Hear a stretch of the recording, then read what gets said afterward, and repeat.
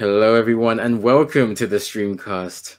My name is Black Amora, but for the purpose of this pod, you can call me Serpico, and I'm joined by Puck. So it's like, how can you pull that face and then give Puck? Hold on, Puck is top tier. Nah, what? Nah, you talking about? He's a joke, man. Nah, do you know what? You need that in Berserk. Like, you're reading passed through around. this, yeah? Everyone's just dying. Everyone's just suffering. Like, what is existence? Causality. Everyone is born to just die. It's such a dreary world. And then Puck comes along and you're like, geez, I can continue reading this and keep my sanity. Thank God. You need Puck. It's a coping mechanism for Berserk. Without like Puck, you can't do it. You can't make it through. And if you can, you're a stronger man than I am. Fair enough. Today we are going to talk about Kentaro Miura and his legacy. Of course, he passed away not too long ago, the 6th of May. And I really respect that his privacy was respected. Enough time was given for the family to come to terms and bury him. And we're only finding out now. So, yeah, similar to the Stan Lee tribute that we've also done, we want to praise his life's work. So rest in peace, Kentaro Miura. You will be missed. And when you say Miura, the first thing that comes to mind is Berserk. So let's talk about Berserk. You already had to go and said, you need the vibrance of Puck to counteract the darkness of not just Guts, the entire world. So what are some of your favorite moments when it comes to Berserk? Do you know what? I want to start with an easy one. It's one of the best ones. It's when Rickert bitch slaps Griffith. And I was... part of me was scared that he'd like go back to Griffith. Just give him a nice bitch slap. And I was like, yes, here we go. This is the first of many slaps that Griffith deserves throughout the series. I won't be getting any more slaps, unfortunately, but I can imagine that Guts would sort him out at some point, hopefully. But no, that's one of my favorite moments, because I think Griffith comes to the burial site of the Band of the Hawk, and I think he's there to see if he still feels anything for them, and even that is just so cold, so heartless. Like, he's fundamentally not the same Griffith, in my opinion, now, because I know he had his goals, I know he had his plans, etc., but do you know what? No, I might be wrong, because I'm about to say I'd like to think maybe this is the guy he's always been. But I was just gonna say, I'd like to think that he did care beforehand. No, he must have, because he came down and he said, I wanted to see if I would feel something, which meant in the past he would have felt something. He did care.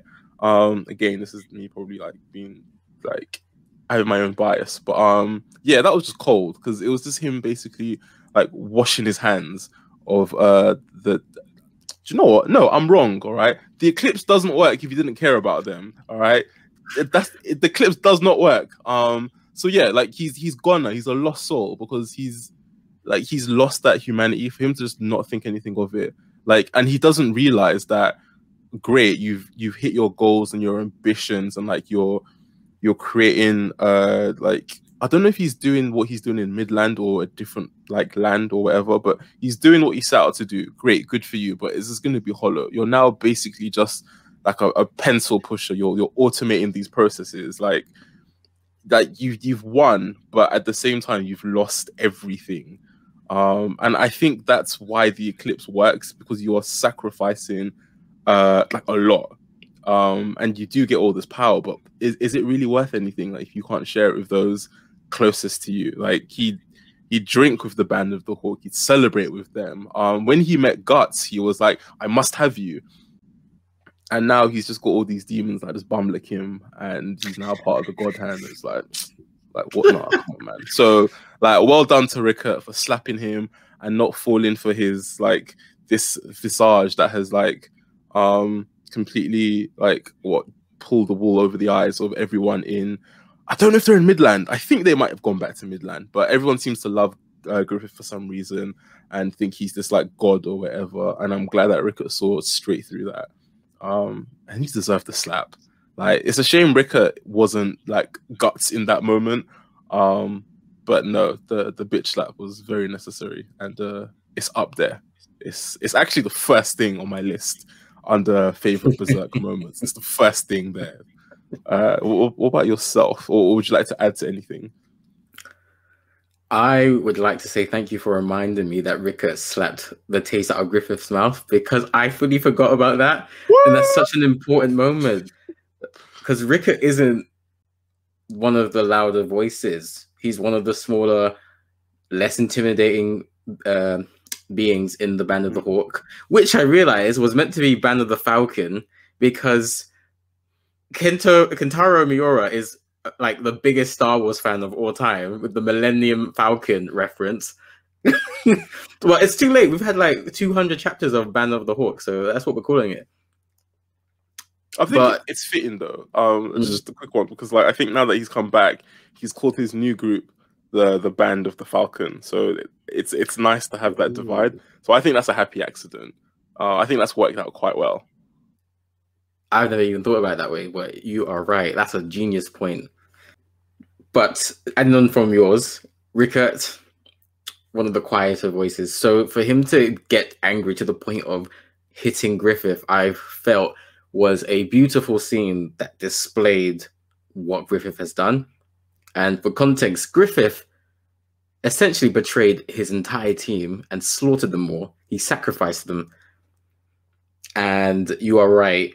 He must have at one point cared for the band, because it doesn't work if you don't. Because it's essentially sacrifice. You have to sacrifice what is closest to you to get that power. Love that moment. Other moments that are some of my favorites.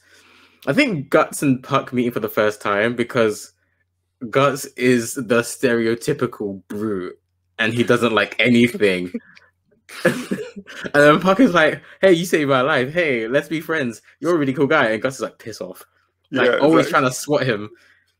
And I think Miura's writing has shown that he's a genius at this thing, because the way that Guts has organically become to like Puck and kind of rely on him as a friend and depend on him has been quite beautiful, to be honest. When you see the contrast, and there's a lot of things that have changed in his style from chapter 1 to 363, including the art style. It looks a lot more happy. And I think Puck, as you said at the start of the pod, Puck is that little bit of happiness, that little bit of senseless joy that the series needed. Other moments I liked. Oh, go on. I was going to say a quick one. Like, and now that you mentioned the fact that he was a Star Wars fan, I didn't know that. All his little doodles make sense, because he's done Puck as like Yoda, and he's just giving him like Yoda like advice. I was like, this is a bit random, but I love this. So okay, that makes sense. Yeah. Other moments that I like, the entire Lost Children arc, and the fact that will never be animated almost makes me like it even more. It's the bad arc. It's season 0 of Yu-Gi-Oh! It's never gonna get dubbed. I love that. It's like forbidden content. And because this man, like, he left a mountain of bodies. This is crazy. I mean, he had no choice, don't get me wrong. And they were like, I think they became demons or something. But it was crazy what he did. Because when they reverted back, that was a morbid scene. And I don't know how Miura keeps getting away with this, because his characters do terrible things. But at the same time, he's the one doing the stories, writing the characters, and making them do these things. And we keep letting him get away with it. It's great content, bro. Like, what can I say? It's brilliantly written. I think this is one of those manga that kind of doesn't need animating. Like, we've seen several anime iterations, but I don't think any of them tell the story quite like the original manga does, the way the pure story does. Like, that's another tale of sacrifice, because the lead of the Lost Children essentially sacrificed her parents to become this apostle, and the apostles are demons essentially. So Guts, being Guts, was like, I need to take this person down, and I don't care that they look diminutive. They're dying. Yep. And almost everything Guts does, I can resonate with, I can understand, and I think that's what makes a series good. If you can understand the motivation of each character, even if they're a bad person and you don't agree with it, if in their line of thinking that makes sense, that sucks you in to read the next chapter. And I think Berserk and Miura did that excellently. Yeah, no, it's really well done. There's not a decision that Guts has made that I disagree with. I think and it's so weird. Like, he's in this world where nothing's going right. Like, I'm not saying when it comes to morality, he's the most moral person in the world, but he always makes the right decision in my opinion. And you can't be soft in this world. So like, if he sees someone's in trouble, like, he'll just carry on with his day. And like, he's not doing anything wrong per se, but he's not going out of his way to help. He's just getting on with it.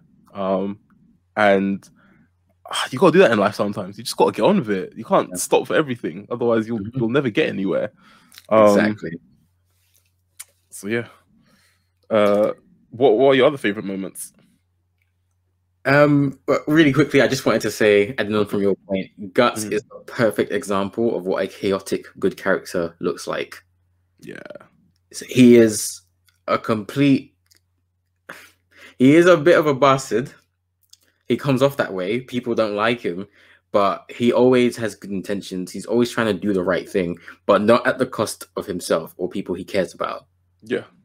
I think, and what more can you do? You shouldn't really do things at the cost of yourself, even if it is for someone you love, because if you're reducing yourself, then that's still a detriment to like the relationship. So I think Guts taking that approach is correct. I try to live by that approach as well. I think it's a good approach to have. So yeah, thank you, Miura, for that. Finally, a role model. One we can be proud of. Yeah. I can't lie to you. The way that I can remember Berserk panels like nothing else is just a testament to the art style. And it's got some of the most beautiful panels I've ever seen in my life. Comics, manga, anything. Like, Berserk is upper echelon, top one for me. Like, he'd get in trouble from I think either his editor or another kind of boss, because like he would actually edit things like pixel by pixel to like make sure it's perfect. And you know, it paid off. It absolutely pays off, because just going to your point, like, I read a lot of different mangas, but even though like, I enjoy the overall story, like some of the chapters are very forgettable. Like the whole end of the Naruto arc, I don't remember a single thing. And I read that, but when it comes to Berserk, like, even though I might not remember every single chapter in depth, there's one bit where he's with one of the God Hand, and I think he's in this underground bunker. It's the woman. Yeah, I know what you're talking about. Yeah, and I remember vividly like all the lines and whatnot and everything. That's like, I remember the scenes, because every now and then you'll get this like this massive set piece of a scene that's just absolutely beautiful, and that paints what's about to happen, and it's just really well done. And honestly, I am very shocked that the anime hasn't been able to just be amazing, because they've got a great template. It's not as if like there aren't any detailed shots of characters that they'll have to struggle to emanate. Like, it's all there in all its glory. Just see what's in the manga, just do that on screen. Just do that. So with the 90s version, like, obviously things weren't as, technology wasn't as good back then, but I think it still looks good. And like, I could watch it again and really enjoy it. And I think that's also because I haven't read that bit of the manga. I need to go back and read that part, and I'm going to do that when I buy the books and start a game. Yeah, and I think that's why I think of that more highly than you do, because that's where I started, and I haven't read it in manga form. And I really enjoyed the soundtrack, and like, it's Berserk, so it's good. Soundtrack's so good. So good. Works. Because like I don't know if you remember, but there's this one track here that always plays in the background when like either Guts is thinking or a big decision's about to happen. And I think it's it's not a piano, but it's like it sounds like someone's crying, right? But in music form. Yeah, like basically. It's a really sad melody. Yeah, it's called Guts or They're called Guts. Yeah, exactly that one. And it just fits. It's beautiful. And yeah, like literally. So I mean, fair enough to 90s anime, but then when it comes back in like I think it was 2015 or 2016, and it's that CG nonsense that doesn't do what Miura has drawn justice. Like the only good thing about that was we got Puck and we got the frying pans, but apart from that, what are you doing? Like you're just what are you doing? Just copy and paste. That's it. Hey, we got that big horse, yeah?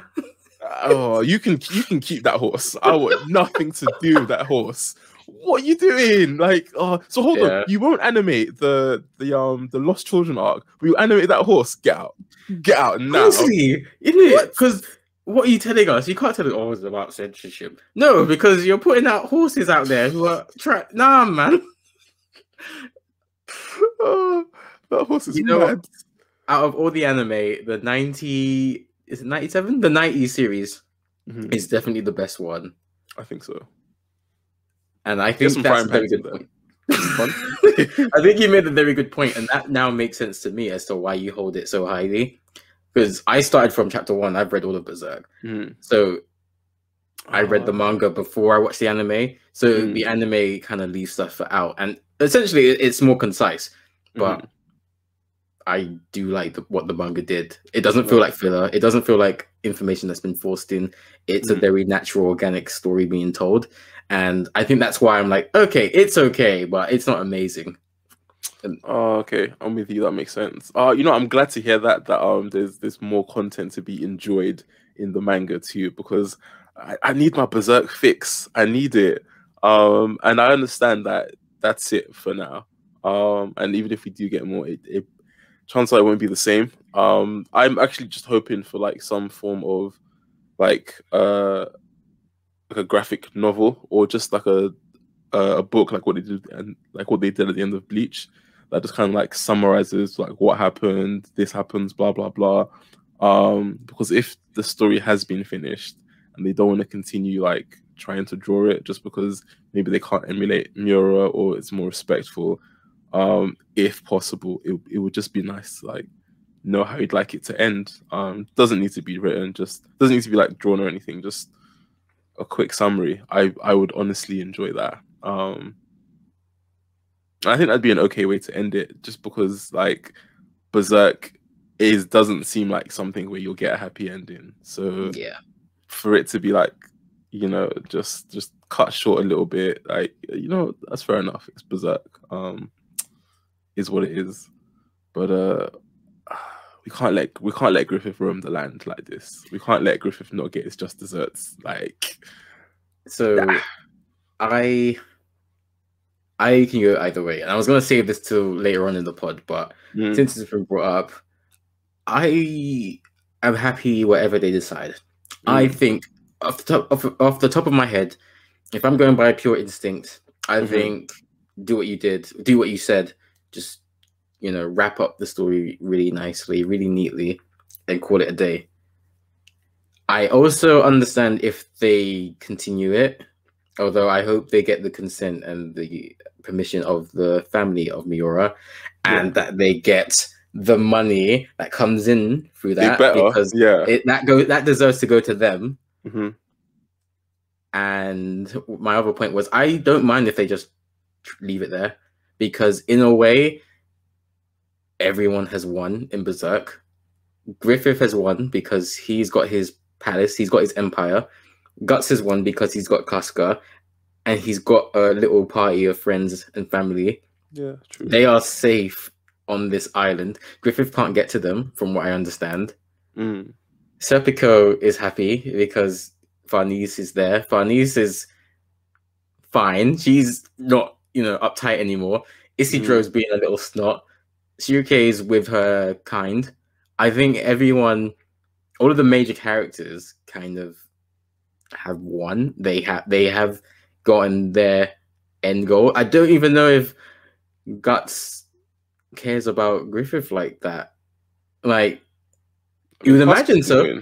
You would imagine so, but like, I do think Guts cares more about Casca than killing Griffith. Yeah, I think so. I will say that Casca hasn't really won. She's still got all that PTSD and can't really interact with Guts. So she's not having a great time. That's weird because I thought they sorted her out. Did they? They broke whatever it was that was keeping her. They did, but when they like interacted again, she had that scene where she broke down because Guts was hiding behind the tree, and she came out, and they had a little chat. She broke down, and Guts just walks away, and he's just like really unhappy because he is the problem, and that must kill him because he loves Casca. Yeah, that's true, and I haven't even. Wow, that's sad. But I do agree with what you said. Like, if they end it there, then that's absolutely fair enough too, because it just wouldn't be the same, which is fine. It's absolutely fine. I wouldn't be mad at all. I'm just hoping, wouldn't be mad at all. Yeah. But we were talking about our favorite Berserk moments. I think we should try and get. Well, I mean, this is all on topic, but let's. It's all on topic. It's all on topic, yeah. But yeah, I wanted to talk about the Conviction arc because that arc is fantastic. I think it's my favorite arc in all of Berserk. Remind me, I don't know their names. I've just read it all. So the Conviction arc is when Casca is found by one of the prostitutes, and she's disguised. She's wrapped up in bandages, so people don't know it's her. Try Ting. And that's, I think, Mosgus is the fake apostle, the fake pastor. Is he a fake apostle? The guy who can breathe fire and like has scales and whatnot? No, I don't mean like apostle that way. I mean like fake religion. Oh yeah. I suppose so. To be fair, in that case, the entire religion is fake then, because it's just corrupt from start to finish. And maybe that's a dig at some things in the real world too, but we're not going to get into that today. I think Berserk does a great job of. Sorry, what are you going to say? Oh no, I was going to get back on topic. So okay, continue. I feel Berserk does a great job of towing that line between religion, fantasy, and what's the word? Agnostic beliefs. Okay. Or atheistic beliefs, because Guts is clearly an atheist, and every man-made religion is false in Berserk. It's all a guise of taking people's money or taking people's women or torture, as it was in the Conviction arc. But they are clearly some sort of gods. They are demons, so there's got to be gods. So does there have to be gods? I think. This is speculation on my part, but I think purely on a balancing act that the universe is. I think there must be good to counteract evil, and there must be evil to counteract good. Could there just be spirits and demons then, in that case? I think there is a. I think there are spirits, yeah. I think there are good spirits and evil ones. There are definitely demons. There's a god hand, so I feel like there is something on the opposite end. But so who is it that saw the giant heart? And that was like, was it the idea of evil? The giant heart? What's that? There was a giant heart. So there was a couple of chapters that got removed from the released stuff. Yeah, because that was... Miura decided that was too spoiler heavy because it was vague as fuck, and I can't remember if it was described as the idea of evil or God itself. So was it removed from the manga or the anime? It was removed from the manga. So he drew it, and then pulled it from the actual release. And the way it spoke, that was the closest thing to God in this world. From my understanding. Huh. Okay. So he's responsible. So this is responsible for Griffith, basically. It's more free will embodied. Okay, and they prove suitable for mankind. But then, how do we know whatever this is telling the truth? Because if they're Mm. here's the thing, you're talking about balance, right? And if this thing is a god or whatever, I'm not seeing the balance. There's nothing good happening in the world. These demons are running amok. Yeah, they get their just desserts, but the people who are used as sacrifices, they don't get to cross over to the other side. Don't they become part of that void or whatever that other apostles go to when they eventually meet their demise? Um like you talk about balance, but I'm not seeing any balance. Like Skull Knight, I mean, yeah, I guess that's some form of balance, but at the same time, he's struggling himself massively. Guts is struggling himself massively. And like when I was in school, a teacher drew like two ladders. One was like super slick and shiny and gold, and one was like full of thorns and really tough. And they were like, which one leads to heaven? Which one leads to hell? And every one of us said, like, the gold one leads to heaven. I think it was like one smart ass kid that picked the thorny one, but the majority were like, and it's because you can like grab on the slick one and just like slide down to hell. But with the really thorny one, you gotta like, struggle your way up. Now that I'm grown up, there's a massive flaw in that because you can just climb up the other ladder because it is still a ladder. But like my point is, like why are the good people suffering so much and they have to fight so hard, like the Skull Knight and Guts, to try and find some form of happiness? I am not seeing any balance whatsoever.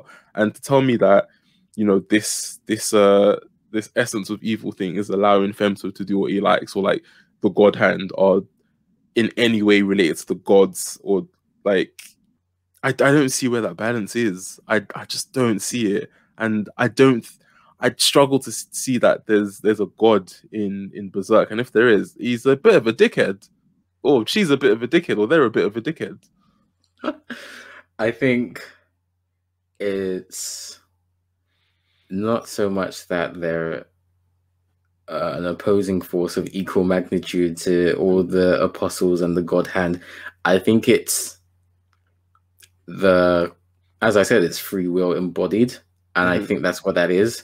I think that it is a case of proof of the supernatural, and I think that there must be more than what we've seen, and that's all I have to go on. I think there is clearly enough there to show that there is more than just humans. There is some sort of spirit realm. There are god-like beings, and yeah, I believe that thing to be free will. I feel that it's not. I don't think it's actively being evil, but I do think it's literally the idea of evil. It's like the perverse imp, but where it originates. What's the way I envision it? I've never actually. The perverse imp is so if you're at a train platform and then the train comes and you get a fleeting thought that goes jump in front of that train, that's the perverse imp, or the imp of perverse. Okay. So that little fleeting thought that tells you to do stuff that you know is bad because you don't do it, that's the imp of perverse. That is in essence the idea of evil that I'm trying to equate it to here. In that case, do you think it's possible that the essence of evil is just a child that doesn't know any better? I disagree. I think it's quite possibly the oldest being in this universe. That's fair. I think it's just pure as opposed to young.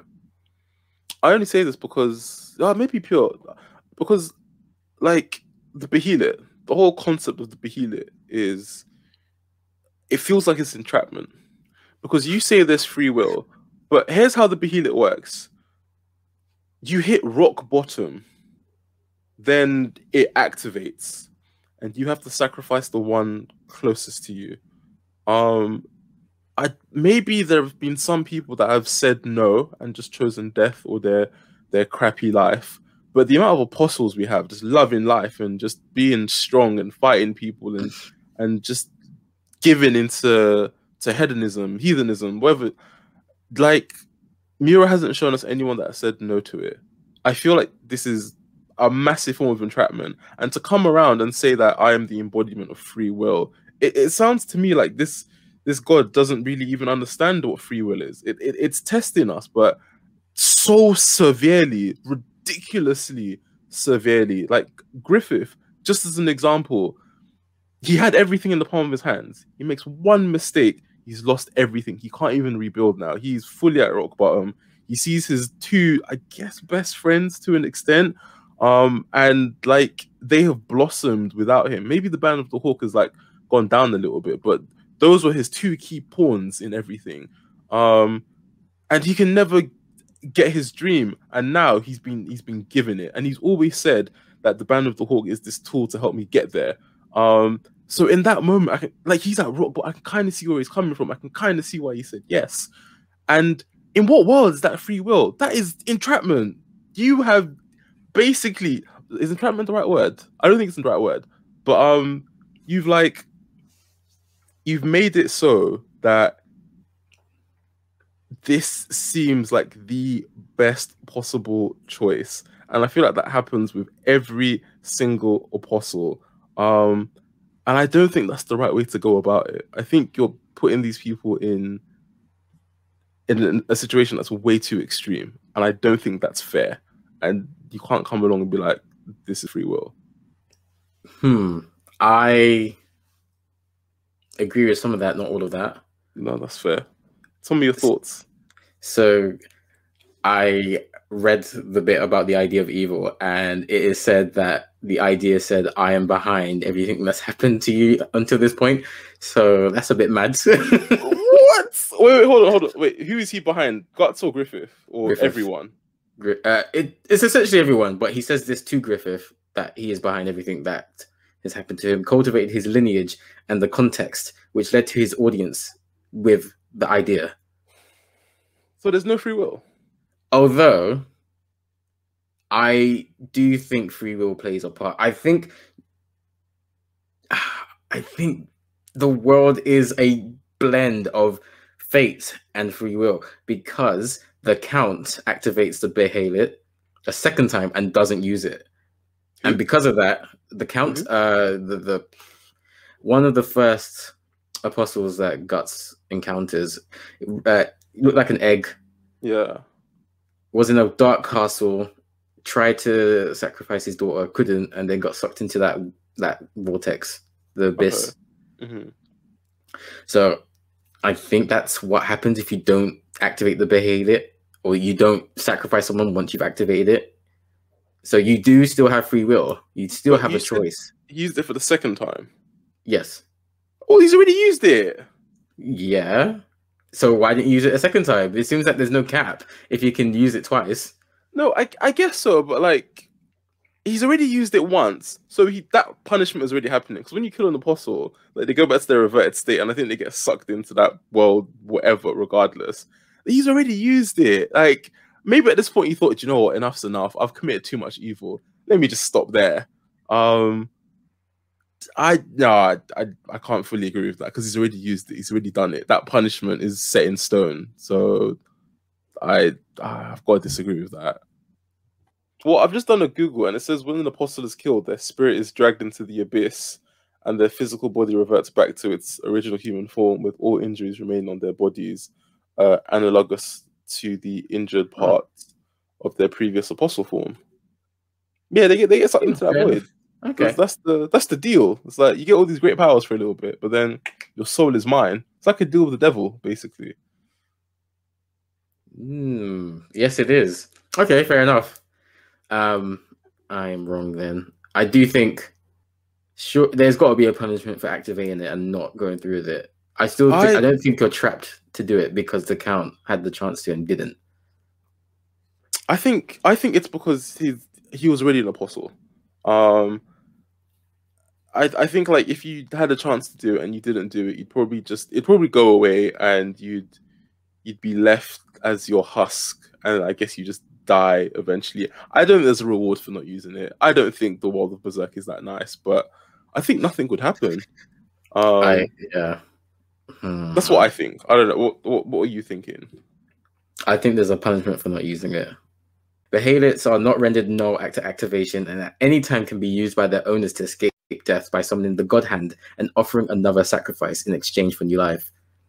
So you're just forever under this. You can just keep using it. As long as you're alive, you can just keep using it. Oh, that's mad. That is crazy. Yeah. Do you get stronger every time you use it, basically? Are you just out here? You get a new life, no? Have you seen anyone do that? Like, just use it again for a top-up? The Count tried to. Because he summoned the God Hand. Yeah. But didn't sacrifice. So there's so much that Miura has done well. Like, we're even debating, okay, what would happen if you did this, though? But what about this thing that never happened in the manga? Yeah. What happened? Maybe it's because you wasted their time. Like, first time round, you don't know what's going on. Like, this is just an automatic, like, it's happened. But second time around, it's like, you best have an offering. Otherwise, that's it. We kill you. So then the God Hand were like, I think if you summon the God Hand and you know what you're about, like, you either give them a soul or they take yours. That makes sense. Yeah. Again, because essentially this is all speculation at this point. Like, we've just gotten into like a berserk theory pod. I love this. We need to do another one of these. So there is nothing to go by, but the way I reason, I do think there is a punishment. I think someone's soul needs to be claimed. I do agree with that from what you said. Crazy. But I don't think they get anything on the first try. Because that would be fundamentally unfair. Because you don't know what the Behelit does. Sorry, the world of Berserk, unfair. No. But here's the thing, though. Here's the thing, all right? Here's the thing. I'm only saying this because this whole free will thing again. Like, how are you not allowed the chance to say no? That's my whole point. Like, I think you are. And that's why I said this feels like it's a piss take. And I feel like entrapment is not the right word, but I'm going to keep using it until I remember the right word. I feel like it's entrapment when you're there at death's door with nothing else, and these guys come along and say, hey, we can fix everything for you. You activate the Behelit, not them. You activate, but you don't know what you're doing. You don't know what it's going to do. No, but hold on. So what you're telling me, is there's this little thing. Griffith had no idea what this thing like did all his life. It was just this odd rock that I have, whatever. But I have. It was a huge thing, by the way. Was it a huge thing? You're talking about the Behelit. I thought you were talking about the idea. Sorry, my bad. Wait, the idea of what? The idea of evil was a massive thing. That's what I thought you were referring to, but I realized you were referring. Yeah, you're referring to the Behelit. So I'm wrong. Yeah. Wait, so everyone knew about this idea of evil? No. As in, like, in actual magnitude, in size, it's big, it's huge. Oh yeah, sorry, yeah. I mean, and Behelit, because you meant the Behelit, an instruction manual, like. So I think maybe someone whispers to him like, "Hey, do you want a hand or something?" It's probably, "Would you like some help?" And then obviously you're going to be like, "Yeah, I'll have some help." Why wouldn't you? You've lost all your muscles, like, gone. Not atrophy, they have been cut out. I'd be like, yes, please, help me if you can. Help me. I think you're trying to remove accountability from these bad people. I'm not. All I mean is, if something bad was to happen, like, fair enough, but they have been put in the situation. This stupid thing of evil has said everything has happened for a reason and I have put you in this.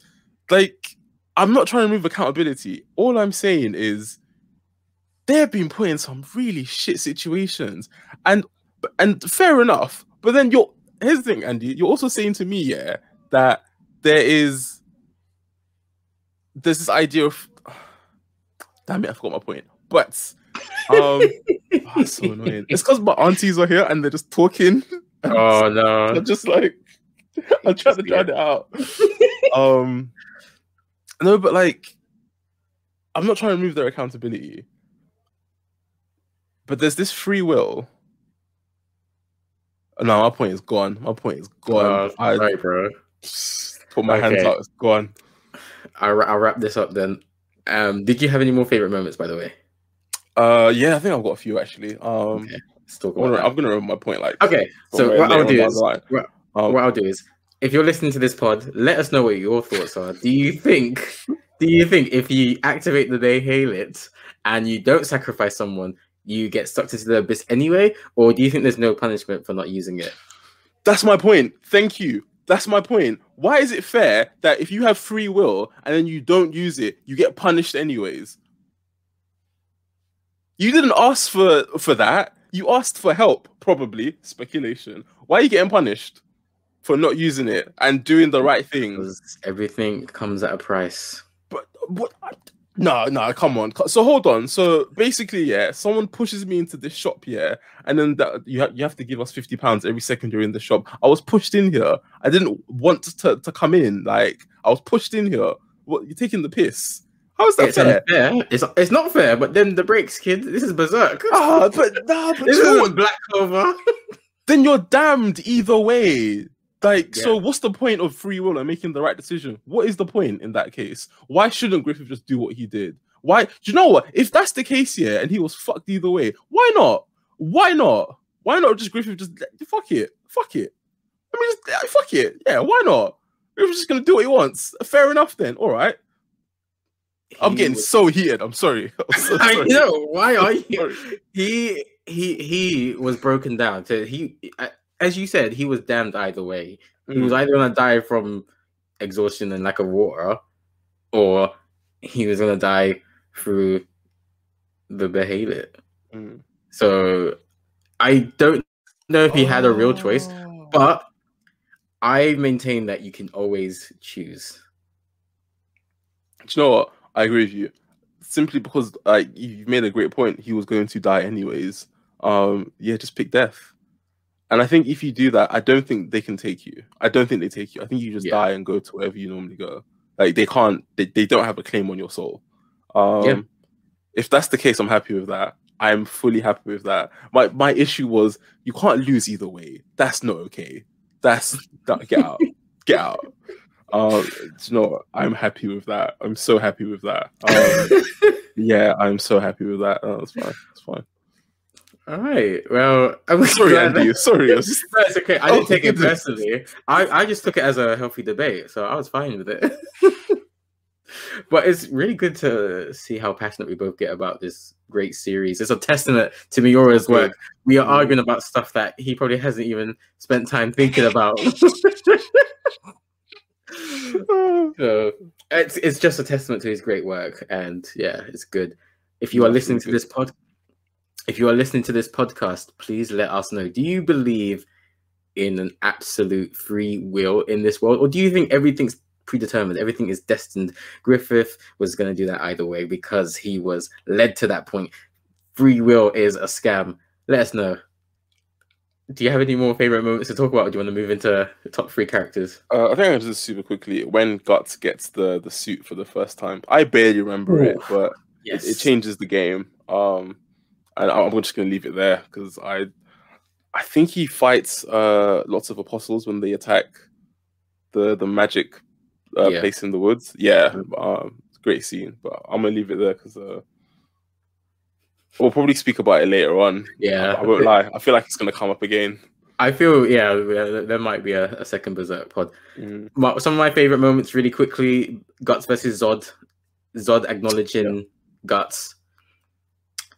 The 2 fights Guts and Griffith have with each other. The one where they first meet, and then the one where Guts leaves.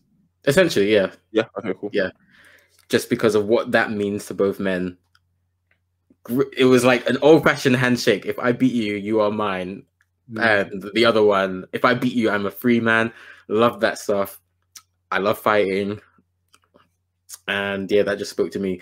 I think telling a story through a fight is very magical. It's a skill that not many writers have. And Miura has that, definitely.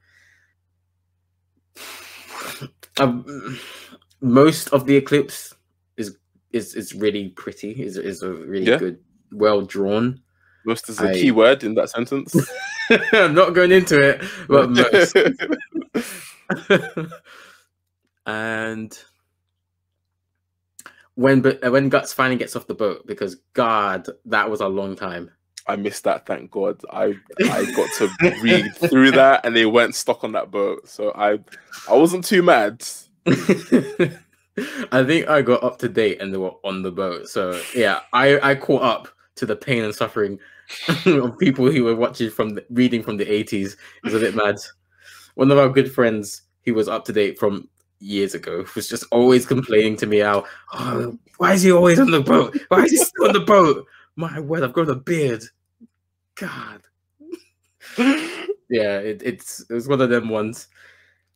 But yeah, if you're listening to this podcast, let us know what your favorite moments were in the Berserk manga, anime, movies, or any other media. Isaac, tell me about your 3 favorite Berserk characters. Do you know what? The man himself, Guts, like, has to be Guts.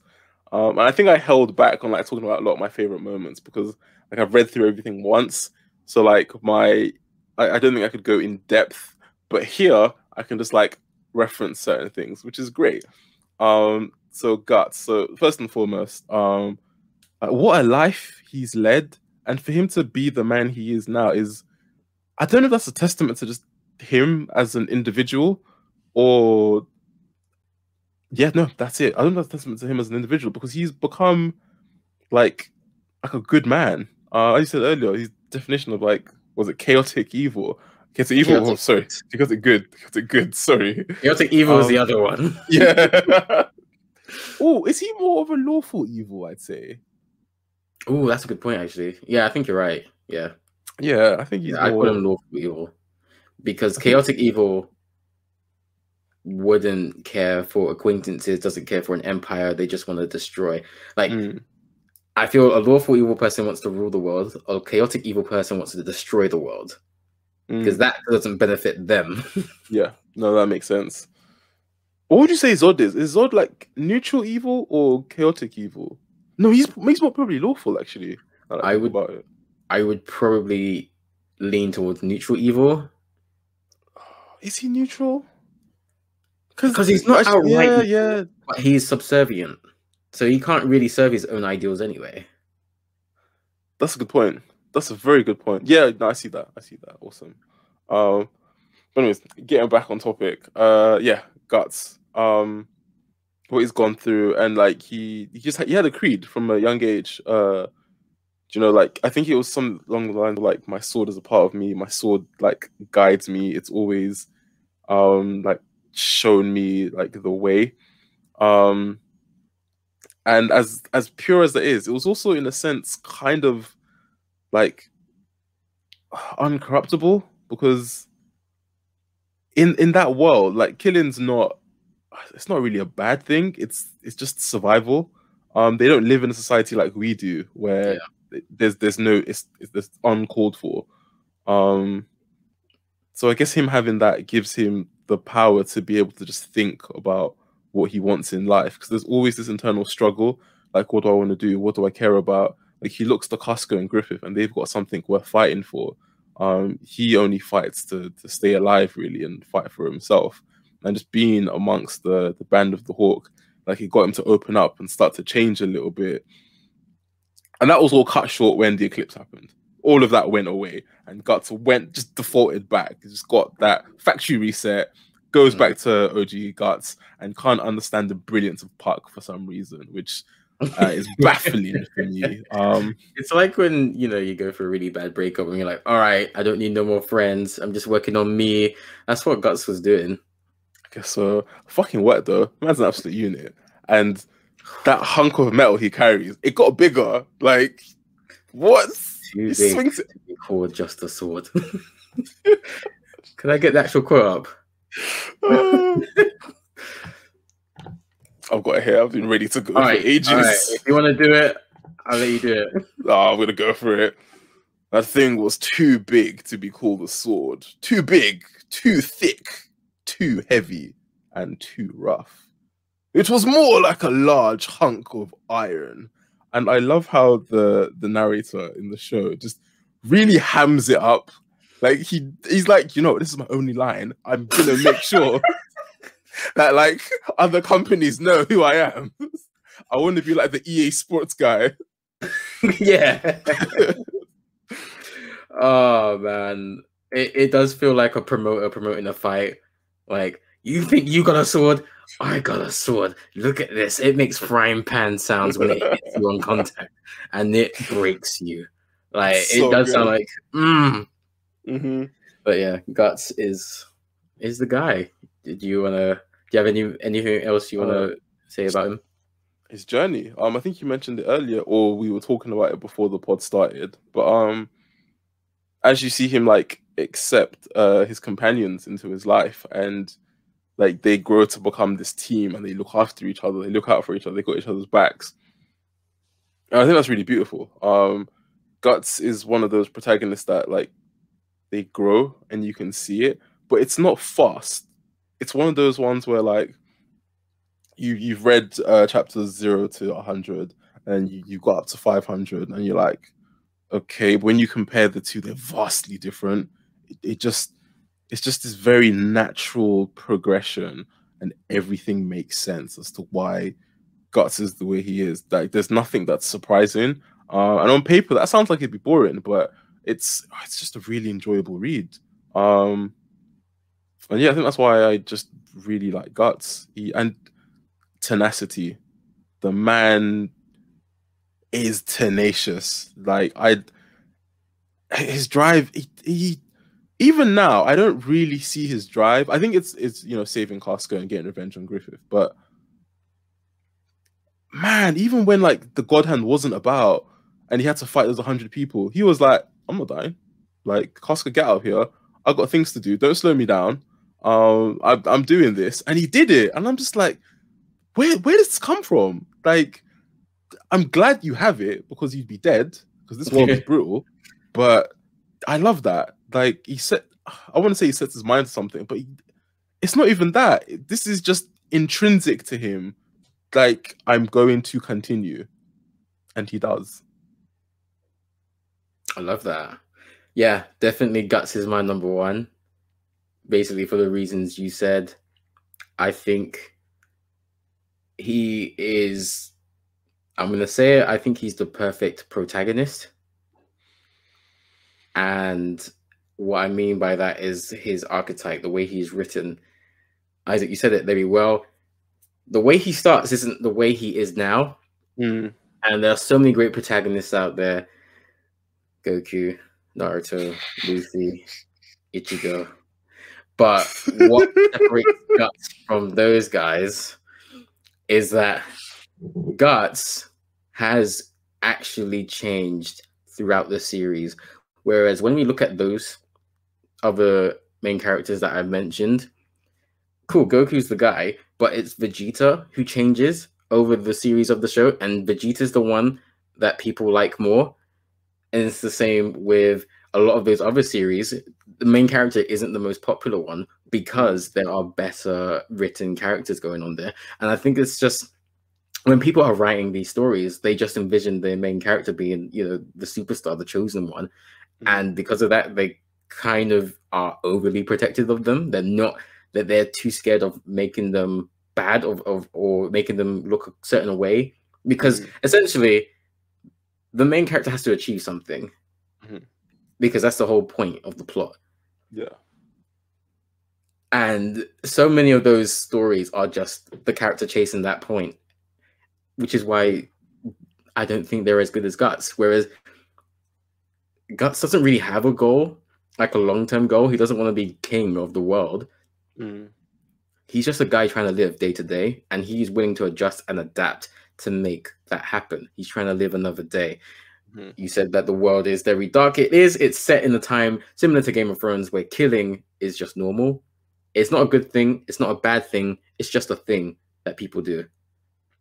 And I think Guts has always been shown to be quite mature, even as a child, because there are things that happen to him and he has to overcome that. He has to cope with a lot of bad stuff that happened to him. I think he's just a model main character. Like, you don't have to copy and paste him, but there's nothing wrong with making a character who is dislikable and then gradually changing him, not all of a sudden, because that's fake, that's forced. Yeah. But an organic growth, an organic thing that happens to him that actually changes him. Like with many people, when they have a kid, they change, or when they get a pet, they change because now they're accountable for someone else. And that's what happens when Guts had Casca to look after, Isidro to look after, and so on and so forth. Guts organically changed, and he's not the same person anymore, and he's just amazing. He's my favorite main character of all time. All time? All time. Is the question, is that because when you say main character, do you mean like the main protagonist? Because I guess technically in Dragon Ball Z, Goku's the main protagonist, but Vegeta's also he's more of, I think it's a deuteragonist, like the secondary protagonist. Like, are you counting Vegeta as the main protagonist and Guts is better than Vegeta, or is Vegeta not the main protagonist and Guts is in a different category of protagonist? How are you doing this? That's a good question. Curious. I'm just talking about protagonists, so I'm just talking about the top build single character. So I mean Goku. I don't mean Vegeta. Vegeta is not a main character. He's a main character. He's not the main character. Yeah. Okay. All right. Fair enough. Okay. So now I'm just gonna ask explicitly: Vegeta or Guts? Guts. Whoo. Okay. All right. Fair enough. Because a lot of Vegeta's motivation throughout the series is just greed and selfish, or stems from selfishness. He comes in the series just trying to blow up the world because his dad told him he was special. Realizes he's not special, gets wiped by Goku, gets wiped by his naked child, gets wiped by the warlord he served, and cried while getting his ass beat. He lets Cell become perfect because he wanted to stroke his own ego. Did fuck all against Boo, and let's not even talk about the travesty of his GT. You want to talk about that mustache? It's Guts, bro. It's Guts.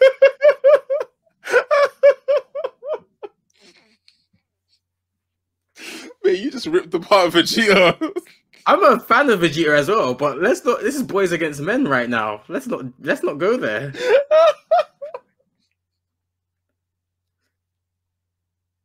Oh my God, you're killing me. You're killing me. I was not expecting that at all. But yeah, the thing is, even though Guts is unlikable, there is reason to every decision he makes. Whereas Vegeta continually makes questionable decisions. Continuously. He's like 65 at this point. How many years? How many times are you gonna fuck up the world, man? I think he's better in Super. Like, he's fully matured. I think he's making all the right decisions. Is he not? Actually, no, you're right. He's still very, like, what's the word I'm looking for? Like, distant from his wife sometimes in some of the scenes, which is not right. Your next favorite character in Berserk? My second favorite character is Puck. And I guess in terms of like story, because again, I've read it all through once. I'm gonna like get the collections and then start reading it again.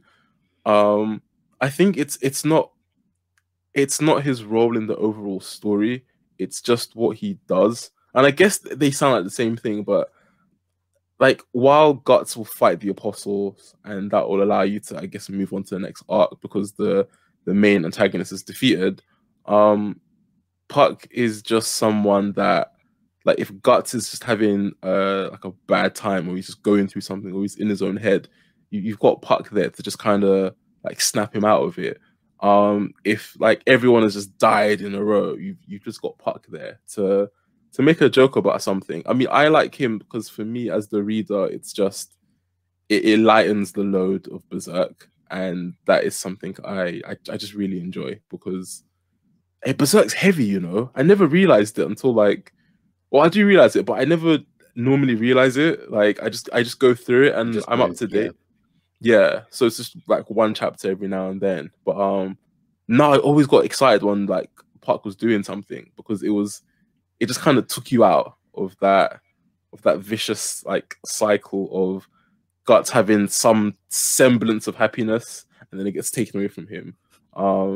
And yeah, that's why I like Puck, because I can't really say much about him until I guess I read it over again. But everything that comes out of Puck's mouth, I love. It's gold, and I feel like it's just necessary.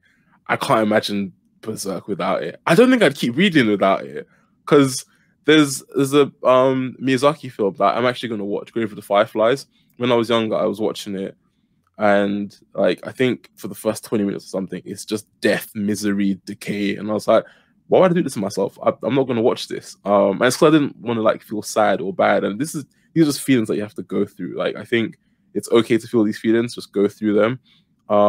So in that regard, like I don't mind feeling these things, but I don't want to live. I don't want to just come back to something and just have only that constantly. Like no, I'm not doing that.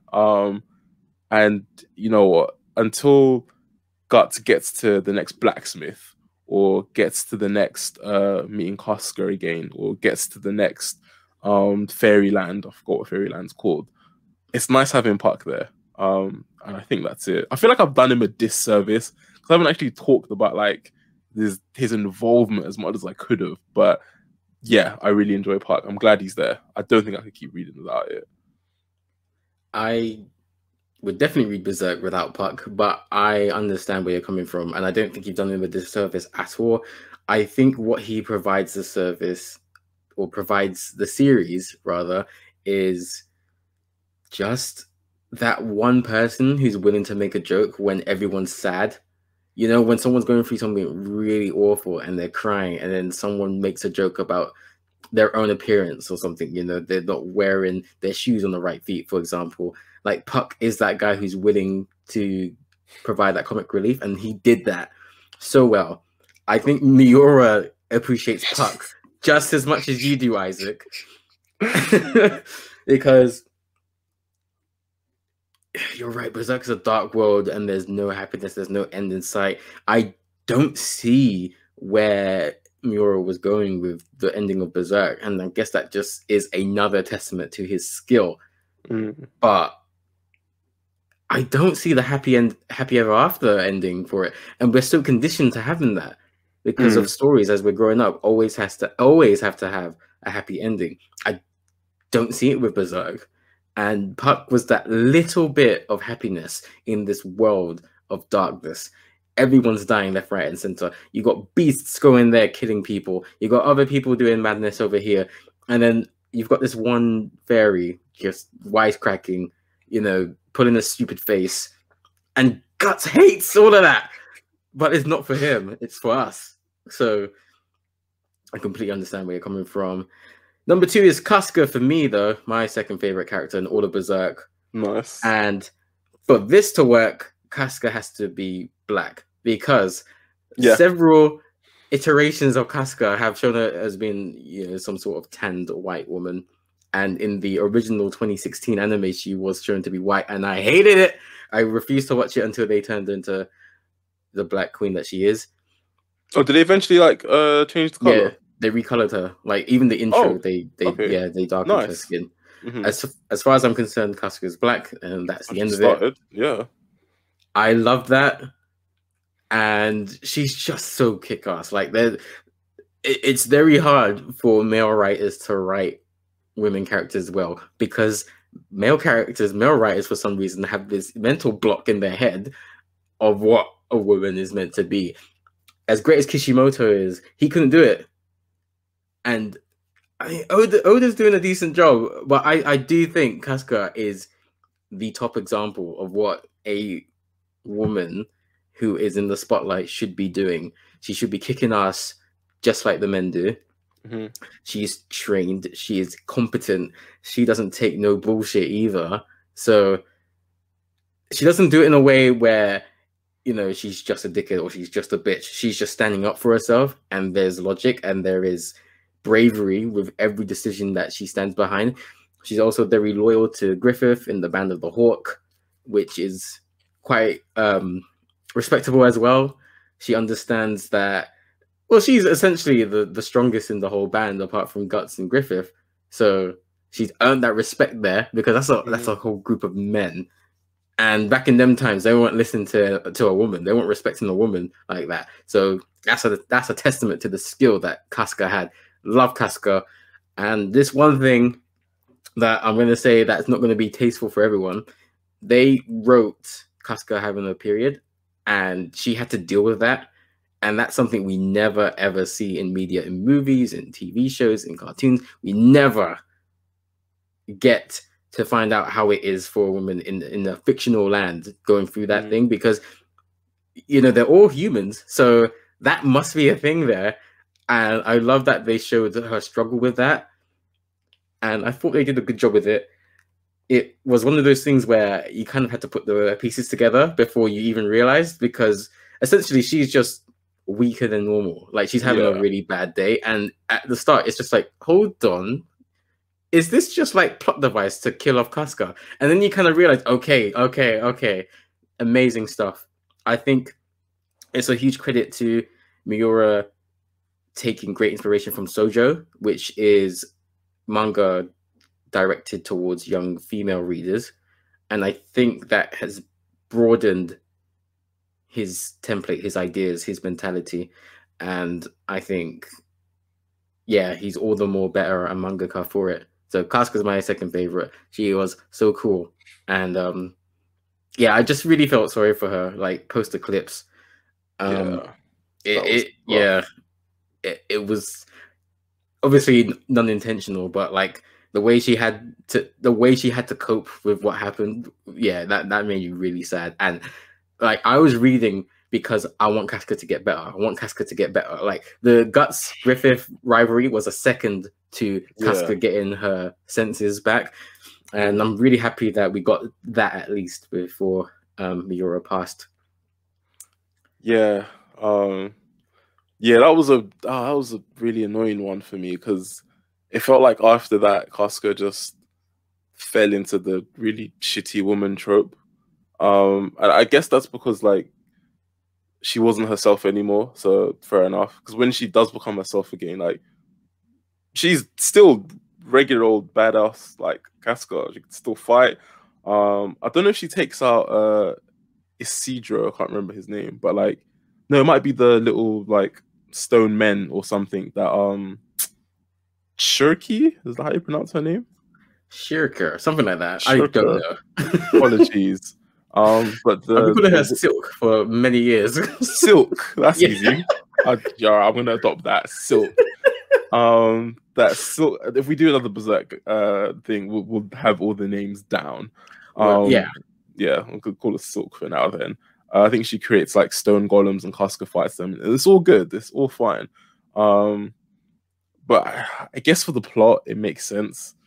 It just sucks that we lost like Casca for so long, because I too, when I was reading it, I was like, I want to see more of Casca like kicking ass and like doing what she does, because she had the respect of all of them, like every single one, and that was amazing. And you're right, she was the only one, and she handled herself really well.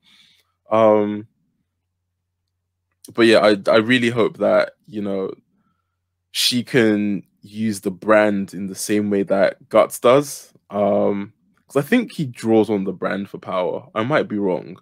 But it'd be nice to like see them working together, fighting the apostles, and just beating the shit out of Griffith. Like, have you seen Jujutsu Kaisen by any chance? Okay, I won't spoil too much, but there's a scene where two of the characters get together and they just beat the shit out of someone. Like, it's a bad person, don't get me wrong, but like, there's just so much coordination, and this guy can't keep up. It's beating the shit out of him. And I'm like, oh, this is great. Like, he deserves it. And I hope they can do something like that to Griffith, because I want to see more strong Casca like come back, because even when she was more vulnerable and more emotional, I think that was done really well as well, because it was her and Guts. Like, I think they were sent away for some reason. And their relationship just really grew then, because they spoke to each other, they understood each other, they developed. And it didn't just go down to them just, hanky-panky straight away because there was tension. No, like they actually spoke, got to understand each other, and it felt like a healthy relationship was blooming. Like, everything was going great for Guts and Casca until Griffith fucked it up. If only they didn't try to rescue him.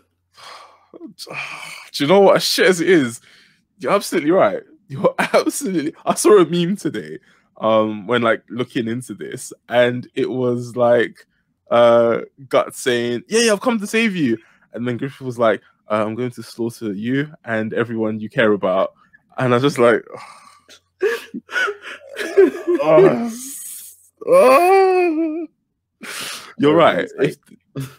Pardon? As an oh hindsight. Yeah. But no, I agree with everything you said about Casca. She's a great character. Well written too. Yeah. And your third character? Oh, that is a blank space at the moment, because I think I know it sounds bad, but I don't think I care about any of the rest of the cast. Like, so the Band of the Hawk, there was one guy, I think his name was not Pippin, but he was the big guy, the gentle giant. Yeah, Pippin, I think. Is it Pippin? Oh, okay, fair enough. I think his backstory is something really sweet. Like, I think he wants to become like a seamstress or something. He just wants to earn enough money to do that and go on from there. It's nice, don't get me wrong. He seems like a cool guy. All of them did, but they die and they're not about for a very long time. You can't be my favorite. Sorry. I like Zod. He's pretty cool. He just comes in, does what he needs to do, and he leaves. But at the same time, what we said earlier, like he's more of a follower, even though he's such a beast. Like, he just wants to, I guess, follow the strong. The Skull Knight, who I really like. I want to know more about his story. Don't get me wrong, but he appears as and when. Like, he's not as integral as he is. We just don't see enough of him. And there's so much mystery and lore behind him. I feel like he's definitely got like a similar story to Guts, and his is probably 100%. A little bit more tragic. Yeah. And like, I think he's got that sword with all the behemoths on it, and I really want to know more. Wow. But at the same time, like, I just can't give it to him. He's up there, but I can't put him on my list. And to an extent, so when it comes to the villains, the guy who's in charge of the church, like, he's not one of my favorites, but boy, did he play his part well. Like, when he cracked, because here's the thing, right? There's a scene where he's like proper on his knees and slamming his head into the ground as his faith. Yeah. And like, this man really believes in the delusion. Like, he's living the delusion. He believes his own lie and he's really going for it. And in terms of villainy, like, him and his men flip it. I think, what is it? It's the something wheel where like you stick someone on it and like, I think you either spin it down a hill or you crank them, or basically it just kind of like, I think it pulls them apart or something like that. There's so many methods of torture and they're just all really going for it. And in terms of villains, I hate them. But in terms of the world, they haven't done anything that's crossed the same line that Griffith crossed. So in terms of villainy, I respect their villainy. I do. But I'm not going to give them a spot on my list because of that. It's not happening. So there are a lot of characters I like, but I just can't give that third spot to anyone. It's just Guts and Puck for me. So I'm going to leave it there. But what about you? I'm very interested to know who your third is. It's so difficult. So, like, I like Serpico, but I don't think he deserves to be up there because he is... Is he the kid? Or is he the father? He's Farnese's okay. half-brother. Yeah. So... Should I get the banjo now or later? When would you like it? I'm gonna bring it in, but like, let's do it now. Yeah, a bit like. So why I like him is it's quite simple because he is such a tactician. So him and Guts have a fight on a ledge. Oh, that felt sick. Yeah. And as a reader, I'm like, I've read Guts' journey from here. I've read Guts' journey from the beginning. Guts could take this guy easy. Guts has got this. And then all of a sudden, I'm just seeing bare panels of Guts struggling, like trying to swing. And Serpico is just running circles around him. And because of the sword being so big, Guts cannot take Serpico on in the ledge. And Guts realizes it. It's like, this guy's brilliant. It's really well done. And it's one of those fights where, like, not a lot of damage is going on. It is a lot of reading, but you're like, I think I like tactical fights in manga a lot because if it's just your regular shonen fight, it's just a lot of panels with like cool moving images. Don't get me wrong, but when you're reading what's happening, that it adds like another layer of depth to this fight, and you're like, you can really imagine it more because obviously it's tense. They're having a fight, but we're reading all of this. This is happening in his mind in like milliseconds. And he's just like trying to stay alive. And it's so good because like you're right, he's such a tactician. It's one of those cases where Guts lands one clean hit, that's it. But he just can't. He can't do it. So while Serpico can't kill Guts outright, Guts can't do the same. And yeah, you're right. It's a beautiful fight. It's really well done. And it's a really clever way of actually building tension, because the main character is believed by the reader to just win every fight. He's not going to die. He's going to, be protected. But this was a genuine way of putting doubt in that. So Serpico had the upper hand. So there's that tension. Is Serpico going to beat Guts? I genuinely thought he was. Yeah, no. Like, you're right. That's one thing I hate about like manga and anime. And I guess any story, if there's a main character, chances are they're not going anywhere. So like there'll be some plot armor that saves them, blah blah blah. Which is why when you get certain like anime or manga or like a prequel or something, and you have your main character, and then they die because that's Game of Thrones really. Because we saw all these characters at the start, and we think, yeah, these are the main characters, the main family, of course. And then they start dropping like flies because, as we learned, there are only 3 main characters apparently. We just didn't realize who they were. So that's pretty cool. But yeah, you're right. Like a lot of main characters, well, they just have plot armor. They're not going anywhere. Unless you're Goku, but even then, he didn't leave. Death couldn't stop him coming back and having fights. This man is just selfish. Well, Toriyama tried multiple times to write Goku off, and the fans / the editors wouldn't let him. So I'm not going to chalk that up to Toriyama, but yeah, Goku, he loves the spotlight. Yeah, but no, yeah, I completely agree. So is Serpico going to be your pick, or? Well, no, I was going on about characters I do like. Like Griffith would be up there if he didn't do what he did in the Eclipse. Just so like, let me not go off. Like there's so much to kind of respect. I don't like Griffith, but I respect Griffith because he. Pre-Eclipse, did you like Griffith? No. Fair. All right, go on. Like, he is an asshole. I don't like him. And especially because everyone in the Berserk world likes Griffith for whatever reason. He's a very beautiful person. I respect that he, from day one, has a goal and he will do whatever it takes to get there. He does some nasty ass shit. And if you ever read Berserk, I'm sure you'll know what I'm talking about. Wait, is it different when you read it? Is there more that he does when you read it? Well, this is a spoiler, so if you want me to tell you. Wait, okay, don't tell me. But it's not a big deal, though. There's a scene where like he meets like an old man, and then afterwards he's like washing himself in the pond. Yeah. Is it that scene? Oh, that's in the anime. That's fine. Okay, that's fine. That's in the anime. Okay, yeah. Yeah, I thought it got worse than that. I was like, hold on, what's happened now? Okay, fair enough. But yeah, he does certain things that. Yeah, but he is. It's all serving this greater goal, this greater good of ruling an empire. He's planned everything perfectly. He tries to marry a princess. He's set all the wheels in motion, and he's just upfront, like to the band that I'm just, you're just here to get me there. Or he's upfront to Guts at least. So I really respect that. Can't respect what he does there because even the sacrificing all of his men. Well, that is a big dickhead move. It is.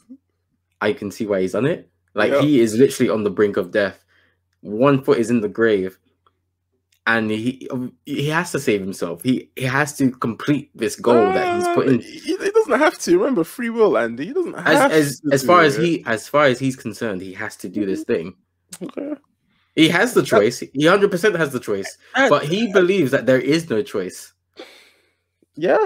Him believing he doesn't have a choice doesn't mean he doesn't have a choice. Yeah, I guess so. But I mean, if this deity knows that this is the way he thinks and he's going to put Griffith in this position, that sounds like he's not really giving him a choice. It sounds like he's manipulating the situation. So Griffith actually does this. I'm just saying. Being manipulated doesn't mean you don't have a choice. It just means you weren't aware of it. And I don't believe Griffith was manipulated in the traditional sense of the word. Yeah, fair. Coerced, maybe, Mm, but I believe Griffith knew 100% what he was doing because he paused. He struggled with sacrificing them. mm. He did So it. Yeah, then he did it. he It knew at wasn't that like he point. did it straight Yeah, away. no, that's fair. But yeah, like even now, he's not evil because like he's going out and doing all these good humanitarian things. And Is it good humanitarian things though? That's the thing. Is it? well, he has installed a system in the kingdom, so I don't think he is as bad a king as he could be. But everything Griffith has done has been self-serving. So he's only doing these so-called good things for his own sake. A lot of people do that. This is true. And my thing is eventually that's gonna crumble. What if the town just it doesn't resonate with him anymore? He'll drop it like that. And then That's true, but he's not there yet, and we're not there yet. So far, he's doing good things for the kingdom and everyone. Yeah, and like he's got Charlotte to keep him in check, because I think there was a time where she convinced him to do something. So like I do think there's her, like he's trying to he's somewhat accountable to her in a sense. I think it's only because he needs her legitimacy. If that was not anything, she'd be gone. Yeah, but that's the way the cards lay. He wanted this. He knew what he was getting into. Being a king isn't easy, So yeah, I think I can understand all but one of his decisions. Yeah. And that one decision is just a really big deal to me. So I'm not including him in my top 3. Yeah, no, can't do it. There's several other people, but they just don't do enough. Like as you said, the Skull Knight, great character, but he's not one of the main crew. I wouldn't call him a primary character. He's a background character. Comes in, dips out. Really cool sword though. Yeah. Zod, great character, but again, secondary in my opinion. Don't know if I have a third. I like Isidro, but he doesn't do anything. Like he's like Puck. He's like a small Guts, but it's like he's the opposite to how Guts was at his age, because Guts was very serious because obviously he had a lot of trauma to deal with. Isidro doesn't really have that, so I kind of get it. I like Silk. Yeah, I guess so. So I've got to say, I'm very glad I'm not the only one that only had 2 in the top 3. I'm very glad. So. Yeah, my favorite is going to be disappointing no matter who it is, because like I'm coming up with all of these different candidates. I do like Farnese because even though she starts off as such a bitch, her progress, she changes so much. She's a genuine different person to how she was in the start. You're right. I still don't like her though. That's a testament to how evil she was at the start. Can't do it. Yeah. I think if I was to give it to anyone, I'd probably give it to Musgus because I hate him so much. Who's Musgus again? He's the leader of the false religion. Is he the one that becomes the world tree or whatever? No, he's the one who bangs his head on the floor repeatedly. Oh, him! Yeah. Oh, flip it. What a villain! Yeah. Jeez. Like he is the villain in Berserk, other than Griffith. But yeah, because he stands for an ideal. He is a manipulative son of a bitch. He just has a torture fetish, really. Yeah. And like he doesn't have to pay taxes with what he's doing. That's essentially the difference between him and a regular, We're paying him so he can do his bullshit. Nah, that is rude. He's using taxpayers' money to torture women. but he did it with integrity. So we got to let it slide. You've got to account for the integrity.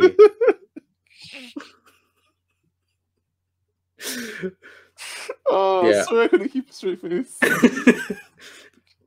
So it's a tie between Musgus and Farnese because I really appreciate her growth. She is such a different person. But Musgus, he's not the third for me. He was just a character who I like his name. That's why I choose his name. Serpico is not the third. Serpico is just an honorable mention. These are a bunch of honorable mentions. No, but so he's not on the same level as Farnese or Musgard. No. Ooh, fair enough. No. Musguz's contribution to the series Mm. is a lot more than Serpico's. Because although Serpico gives us that great fight, what else does he give us? That's true. That is true. Farnese, great character, but what does she give the series? What does she add to it? Like, without Serpico, the series is fine. Without Farnese, the series is fine. Without Musgus, you don't have some of the most chilling scenes in Berserk's history. You don't get the resurrection of Griffith. Musgus for me. I've convinced myself. So he's actually your third. Musgus is my third. Farnese gets an honorable fourth, but yeah. I mean, based on that, I think because I did teeter with him, but like he's just barely in it as well. But I want to just mention the blacksmith as well, who's just always there for Guts, because Guts' blacksmith is like his barber. He goes there every now. Yeah, such a great analogy. He goes there every now and then, gets his sword fixed up. I guess you could say lined up. So all the kinks come out of it, and like he gets that therapy. He gets that talk and puts things into perspective. Like Guts didn't really know what he was doing, and I think there's a scene where the blacksmith's just like, I mean, from a young age, I just pounded iron with my hammer just to see the steel, the life just spark in and out, and that's all I do. And for me personally, I didn't get the scene. I think I have to go back and watch it. But for Guts is just like, whoa, I get where you're coming from. I was like, oh, all right, okay. And if it works for Guts, it works. And then he's got, I don't think it's his daughter, because I think he's a dwarf or something, or because you meet another blacksmith in the land of the fairies, who I think that's his brother or relative or friend, something like that. Because there's a connection between them, the armor and the sword. Can't quite remember, but so I don't think that can be his daughter. But like even interactions with her are quite nice, because Guts has this training montage, and she's there helping him out, throwing logs. Well, the logs are attached to a rope, and she cuts the rope, and then they land on Guts or whatever. And it's just a nice scene where Guts just gets to be like a human. Enjoying nature, doing a bit of training, playing with this girl. It's just one of those rare moments in Berserk where it's just nice. So yeah, like honorable mention for the blacksmith for me, because Guts always has a great time there, and I think the blacksmith might have been around when Rickert bitch slapped. I think he was there. Yeah, he was. Yeah, see, when the blacksmith's about, it's always a good time. So honorable mention for him. If memory serves, I think that's the last time Guts and him meet. I think he dies too. No, he does. He does. Yeah. Okay. Yeah. He gets sick and he passes. That's a really great point you put in there. Like that parallel between a man and his barber. I think you're 100% right. It is Guts' safe space. And yeah, there's just those really weird moments of peace that we seldom get in Berserk. Like just a moment of pure Guts is being a normal human being here. And I really enjoy those moments. And the blacksmith never held back on Guts. Like there were times where he told him off. And like he's probably the one person in the world who could do that to Guts and not get punched in the face for it. So, there's respect there. Yeah, I just love moments like that. It's like, when your grandparent kind of like tells you off, like they're the only person who can say certain things to you just because. So yeah, they're usually right too. Yeah. Okay, if you are listening to this podcast, please let us know who your favorite 3 characters are. I'm assuming Guts is number 1, but who are the other 2? Let us know. And to finally wrap up, do you have any lasting thoughts on Berserk? Do you have any preference as to whether you would like to see the legacy preserved the way it is, or would you like to see some sort of culmination, some sort of ending? I know we spoke about this a bit before, but I would like to know where you stand on that. I think personally, I don't want the manga itself to continue. Actually, no, I take that. But I take it back. I think there are 3 options. The manga continues. The manga just stops, or we get like a little novel that just breaks down how it all ends, and we go from there. I'm indifferent, in all honesty. But I'd say in terms of what I want least, you know, do you know what? Let me just be self-servant and selfish, like Guts would be. Um, the manga just ending completely with nothing. We don't know anything about it. That'd be the worst case scenario for me. The manga continuing, um, or the manga just being wrapped up, because I think it just puts an end to his legacy. Everything gets put to bed, and we can see the story that he envisioned. Because I think for a story this deep and complex, I think he has an idea of how it ends. I think he must have had to know, so he could like put everything together and piece it together. Because I don't know about you, but I think back and I can't think of any like inconsistencies. Yeah, same. Things just, yeah. So like to do something, I don't think you just do that on the fly. I think he had a story, he had an idea. He knows how it ends, and like hopefully we get to learn that. And if we can't, then I don't mind it just fully ending, uh, and that's it. Because I don't want someone to come along with their own idea of what could have happened and just make that, because it's not gonna be right, and it Mm. definitely won't be as good. Um, I just don't see it happening. What about yourself? Really well put. Thank you. As like you said, I am happy with whatever they decide to do with the manga. Personally, I am leaning towards them just leaving it and just Mm, preserving the legacy of Miura forever, and leaving the readers to wonder what happens and to fill in the blanks themselves.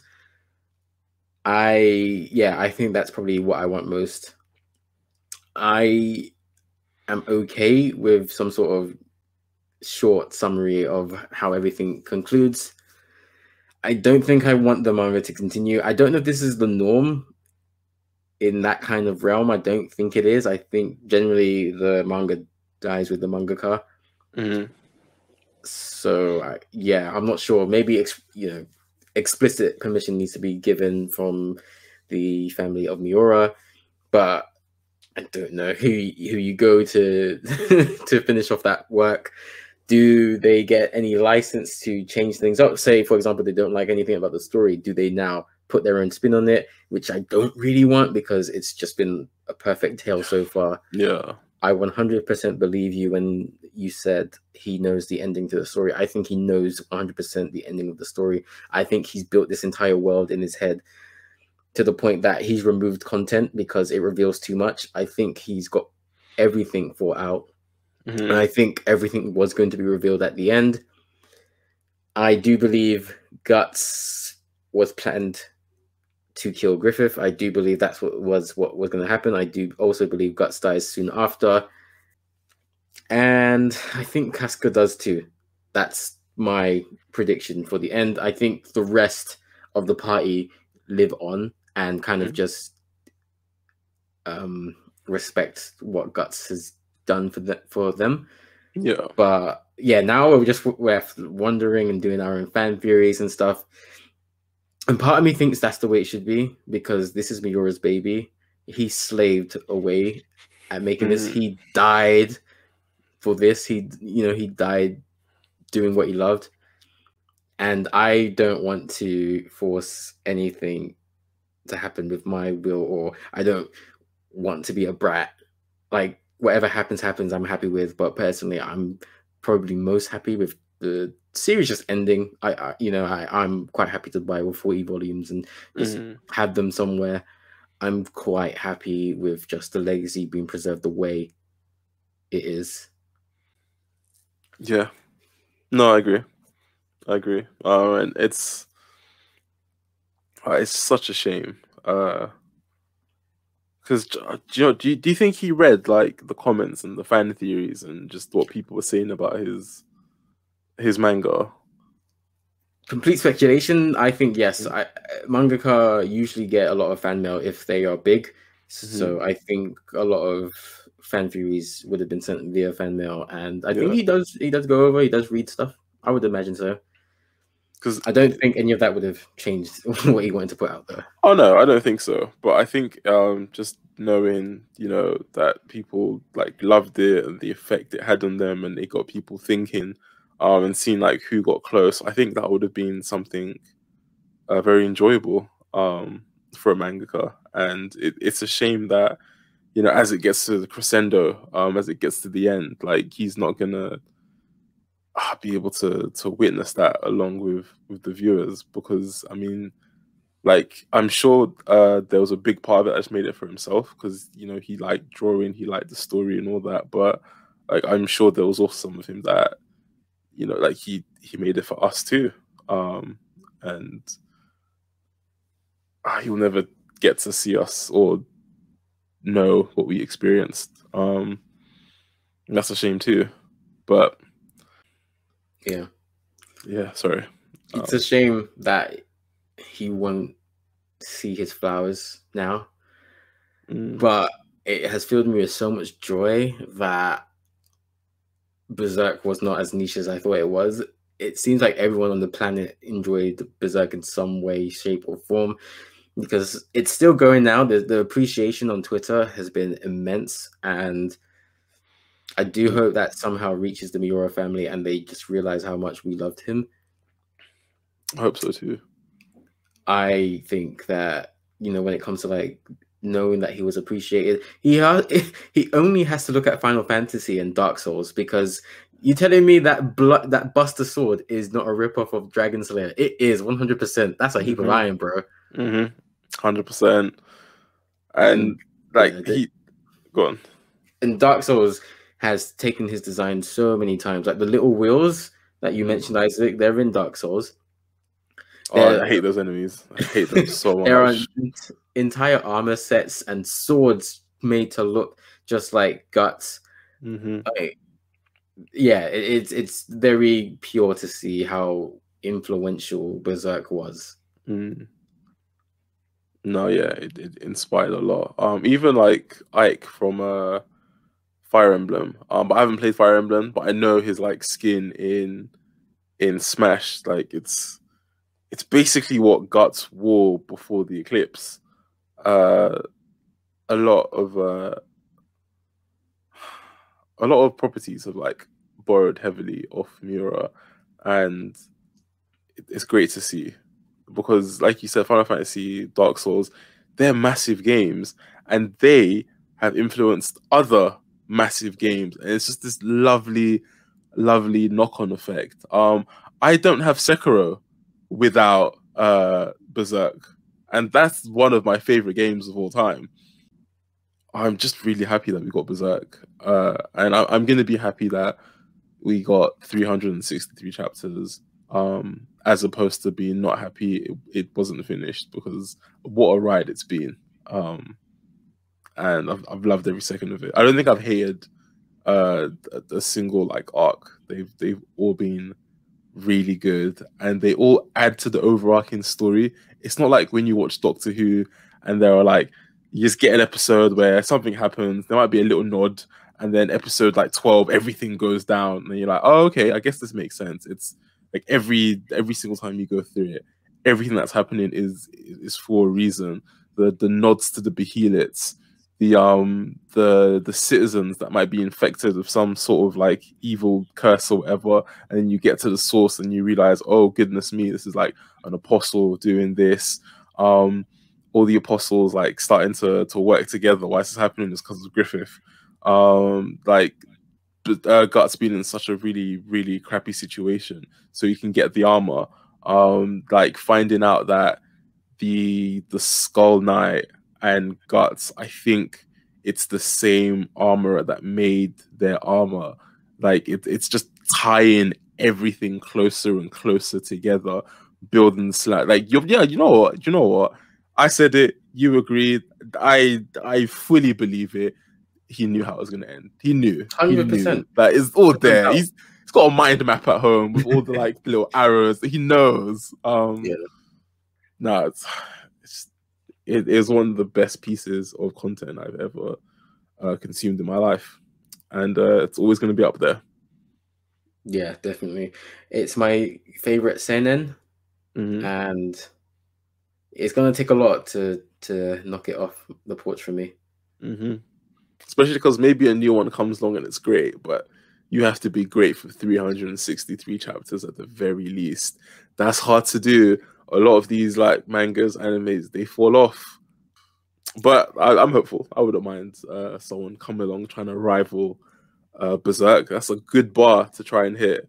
And I mean, if you shoot for the stars and you miss, I mean, you're still gonna go far. So Yeah, I look forward to. Go on. I was gonna say I think that should be the goal of every Mm. mangaka who's trying to be in that same space. You should try to beat Berserk, and no one's gonna fault you for. People might, but they shouldn't fault you for trying to be the best. I want people to try and be better than that, because at the end of the day, we win as fans, as consumers.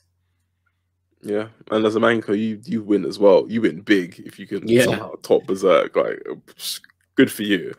But yeah, I think that's me done with my lasting thoughts.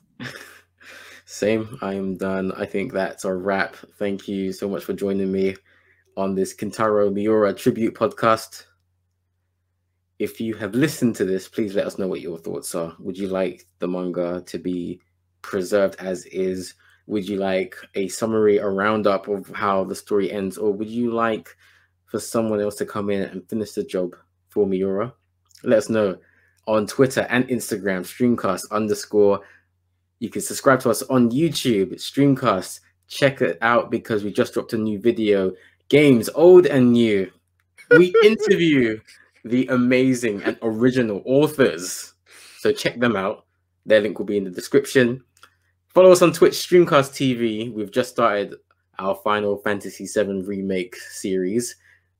And I think that's everything. We've got a Patreon as well, so make sure to check that out. Shout out to Spilt Milk Studios, our official Patreon, if you'd like to get a shout out just like them. Find out how you can support us through the link in the description.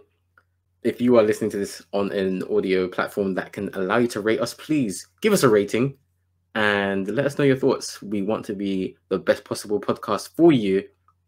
You can listen to us on Spotify, Apple Podcasts, Google Podcasts, and a host of other platforms. So get involved. But until next time, please take care of yourselves and your loved ones. Stay safe, and we will catch you on the next Streamcast.